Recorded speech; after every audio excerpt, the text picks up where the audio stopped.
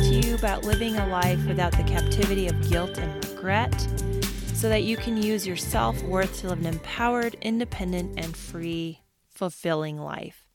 My name is Bettina Brown, and I am your host. And let me start off by saying that I am not a licensed counselor, psychiatrist, psychologist, but I am a student of life and a healthcare professional who loves to research and have conversation about what makes us tick and what makes us live the life that we know we want to have. If this sounds like a group of topics that you are interested in, go ahead and subscribe and leave a review. I'd really appreciate it. And I also enjoy receiving feedback from you via email at bettina@intherising.com. And this is also in the description below. So today is episode 7, and this is the third one in the mini-series of what does self-love look like? Like, what does that entail? And so in the show notes, all 7 of them are written out, and you can see where we are today. You can go ahead and scroll around, look at which one really applies to you, or listen to all of them. I'd appreciate that too. And take what you like, what you want, leave behind the rest. I say that every day. Take it and make it meaningful for you. Today's episode, we're talking about number 3. So being sure to take care of what is considered a basic need. And this includes sleep, interactions with other people or relationships, exercising, and eating properly. And so the question starts off with this, like, what is considered a basic need? And a lot of us remember this, you need food, water, and shelter. And that's just an old saying. These are the basic things that you need. And to some extent, it's absolutely right. You need food, you need water. You can only go so long without water, and shelter is for protection. And yes, they are important, but we have other needs once those are taken care of. Those are survival needs, but surviving and thriving are not equal. They are different, although survival is the beginning. But what makes you thrive while your life here on earth is up and going? What makes you thrive, and what makes you really move to the best person that you can be? And it's not just food, water, and shelter. That's why we're going in the mini-series. But today we're just talking about some of these basic needs. And as we work on ourselves and invest in ourselves, we want to have some ideas of what we can do. What else is it? Is it just a mindset I need to do?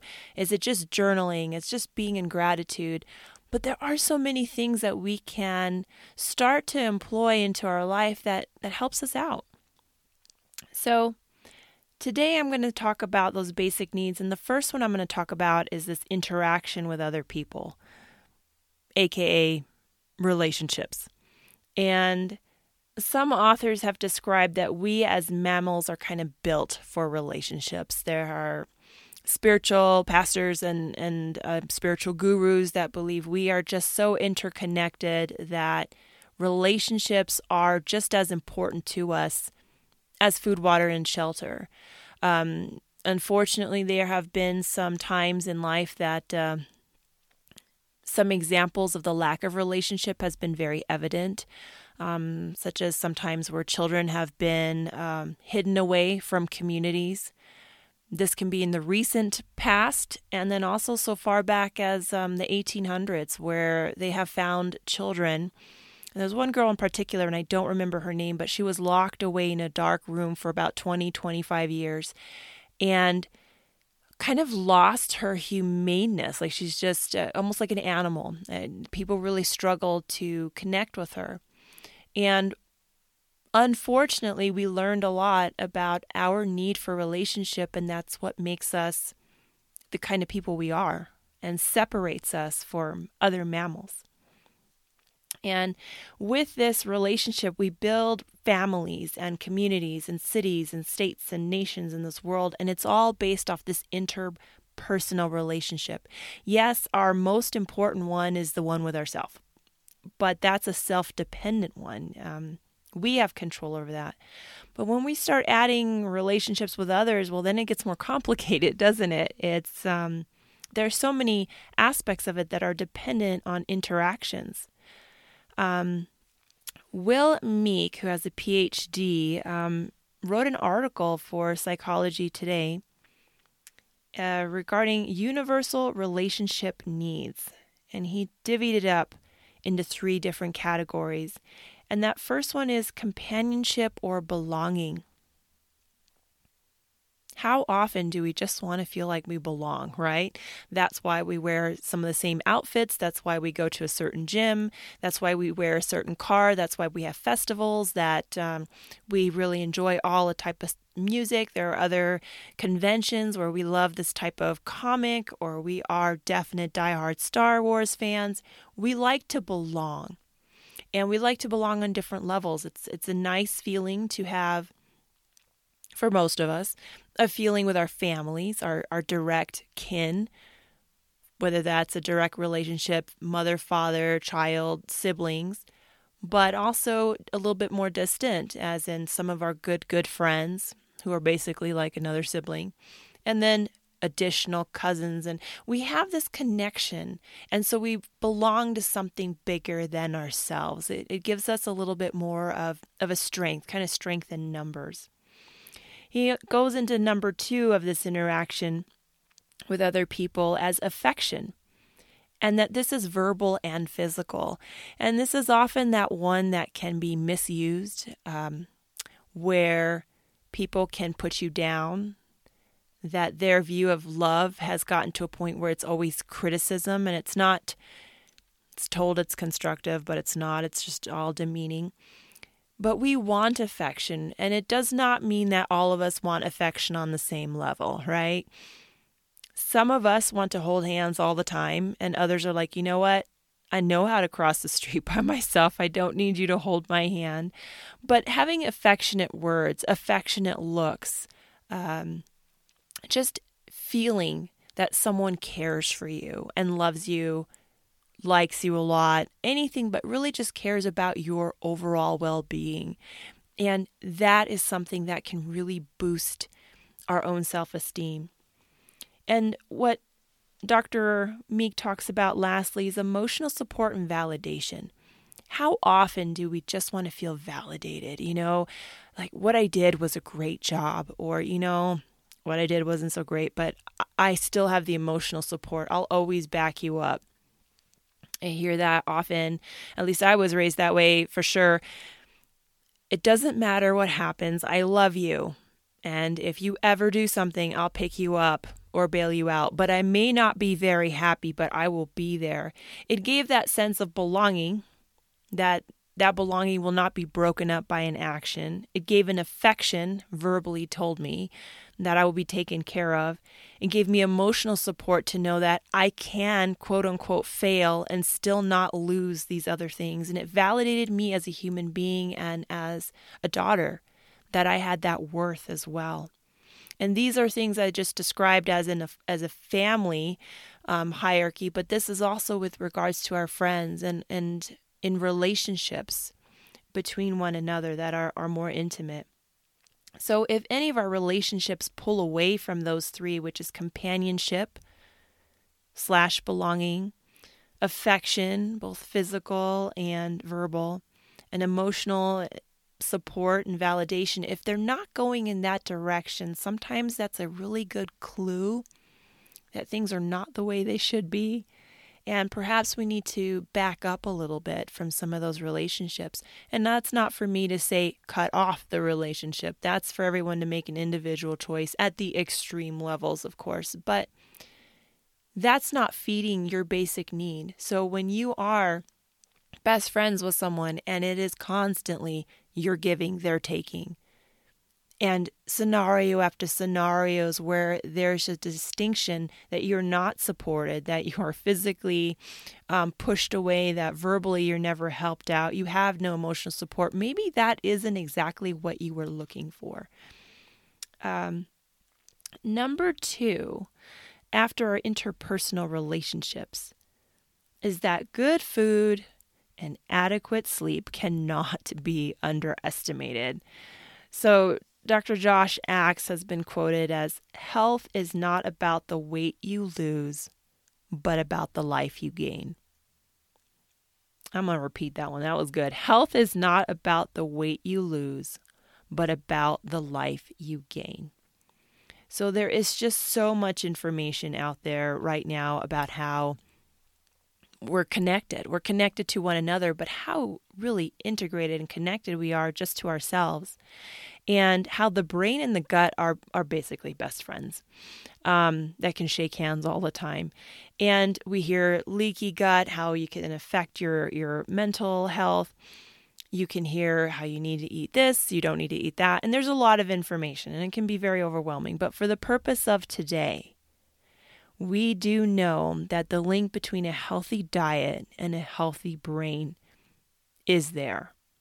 And so when you are eating more in a healthy manner, you are better able to remain positive and make influential decisions that are beneficial to your life and that of people around you. This is such a big deal about investment and importance that Noma Nazish, and I hope I pronounced that correctly, actually wrote an article, The 10 Smart Ways to Make Self-Care a Part of Every Meal. Now, you would think this is in a self-help magazine or a nutrition magazine. No, this is in Forbes. This is about business. And that finally, the bigger picture is it's not just about dollars and cents, that we have to take care of ourselves and we have to take care of our gut. And one of the main reasons nutrition is so important is, for one, wound healing. That's my thing. I'm a wound care specialist. If you cannot feed someone through the gut, they usually don't heal as well. It's so critical. But another thing is that the gut produces 90% of our serotonin. So serotonin is also known as our happy chemical, and very much linked to depression, though the entire spectrum and cascade and biochemistry of that is not completely clear. We do know that it is low in everyone with depression. Serotonin is also the precursor, or the one before, melatonin, and so therefore it's very much related to our awake cycle, our sleep cycle. Melatonin, if that sounds familiar to you, that's what a lot of people will take when they're just not able to sleep, because it helps put you to sleep. It helps you relax. Serotonin is also known to play a role in your appetite, your emotions, your automatic reflexes, your motor coordination, and your ability to remember. So how it all affects, not fully clear, but we do know that that's it. And that's just serotonin itself. We haven't even talked about basic vitamins and minerals and all of that. So what we do know is that we need to eat well. It affects our sleep. And if we are eating and enjoying that, there's a lot of research out there that says if we multitask while we're eating, your brain and your gut are starting to get disconnected. Yes, you are feeding that into your body, but you're not even able to listen and communicate with yourself. You're not able to pick up on your hunger symbols as quickly. And a lot of times we don't enjoy that, right? It's always nice to have a good meal and laugh and talk. I always think about Italy, where they focus on eating and enjoying that time instead of work with one hand and type and try to eat with the other, So number 3 is about exercise. And I like exercise/movement. Not everyone loves exercise. And I'm okay with that. I am a physical therapist, but I can get that, and I understand it, and I see it often. But the one thing that I do know is that even though exercise may not be something you love, movement is something your body needs. And I know all of us have different levels. We all have different physical capabilities that we were either born with or have remained with us after traumas or surgeries or events in life. But the body is designed to move. Too many of our body functions and organ functions begin to decrease when we don't move. And part of what we've learned from this is that movement or exercise actually increases more hormones, more activities, more biochemistry in our body. It stimulates brain chemicals that help you feel happier and more relaxed and reduces stress. So that's where that little boost can come in. You'll have boosts of energy, and it helps your heart and your lungs work more efficiently. And when they're efficient, your day is efficient. Movement helps promote better sleep. So here we have eating helping you sleep and movement helping you sleep. Clearly, sleep is important. You need that time. Everyone can argue, well, is it 6 hours or is it 7? Everyone's a little bit different. So the need for sleep applies to everyone. But how that need for sleep applies to everyone is different. But we all need adequate sleep. And there are times in your life you may need a little bit more. Exercise helps you maintain a healthy body weight. I understand we are all different shapes and sizes, and some of us have the pear, some of us have the apple, but our body is still designed to hold a certain amount of weight. And there is a lot of research that shows a lot of our chronic illnesses is related to being heavily obese. There's one thing to have a few pounds. It's another to have 100. It's another to have 200. It's another to have 300. And our ability to handle those extra pounds makes it a little bit difficult to move, which means we don't get so much serotonin. It means we don't have other brain chemicals. In that same token, no one should feel that their worth is dependent on their weight. But understanding that your weight has a reflection on your health is nonetheless important. That's my 2 cents. That's my opinion. Take it or leave it. And exercise also prevents and combats a lot of disease. When you are able to move better, you have better blood pressure, you have a better health, and you can maintain better health through illness. You know, you can get the flu whether you are healthy or you're not, but your ability to bounce back from surgery and from some trauma or an illness is just so much more improved. And your ability to bounce back can increase your quality of life, increase your psychological stance, and so that is important. So in review, some basic needs are, of course, food, water, and shelter, but we are also designed, number one, for relationships. They are crucial to us. It's okay to understand that we may or may not want to participate in a lot of relationships. Some of us are more solitary than others, but just recognizing where you are on that spectrum and what you still need for you is important. Number 2 is knowing that good food leads to adequate sleep, and good food actually helps you maintain a more positive, optimistic perception on life. And lastly, number 3 is exercise and motion. Movement is critical for the human body, always has been, and likely always will be. So I know all of our time is valuable. I appreciate yours today, and I hope you found this episode of some worth to you. If you did, please leave a review, some stars below, and subscribe on this platform. Drop a line by emailing me at Bettina@InTheRising, and I will see you next Tuesday. Let's keep building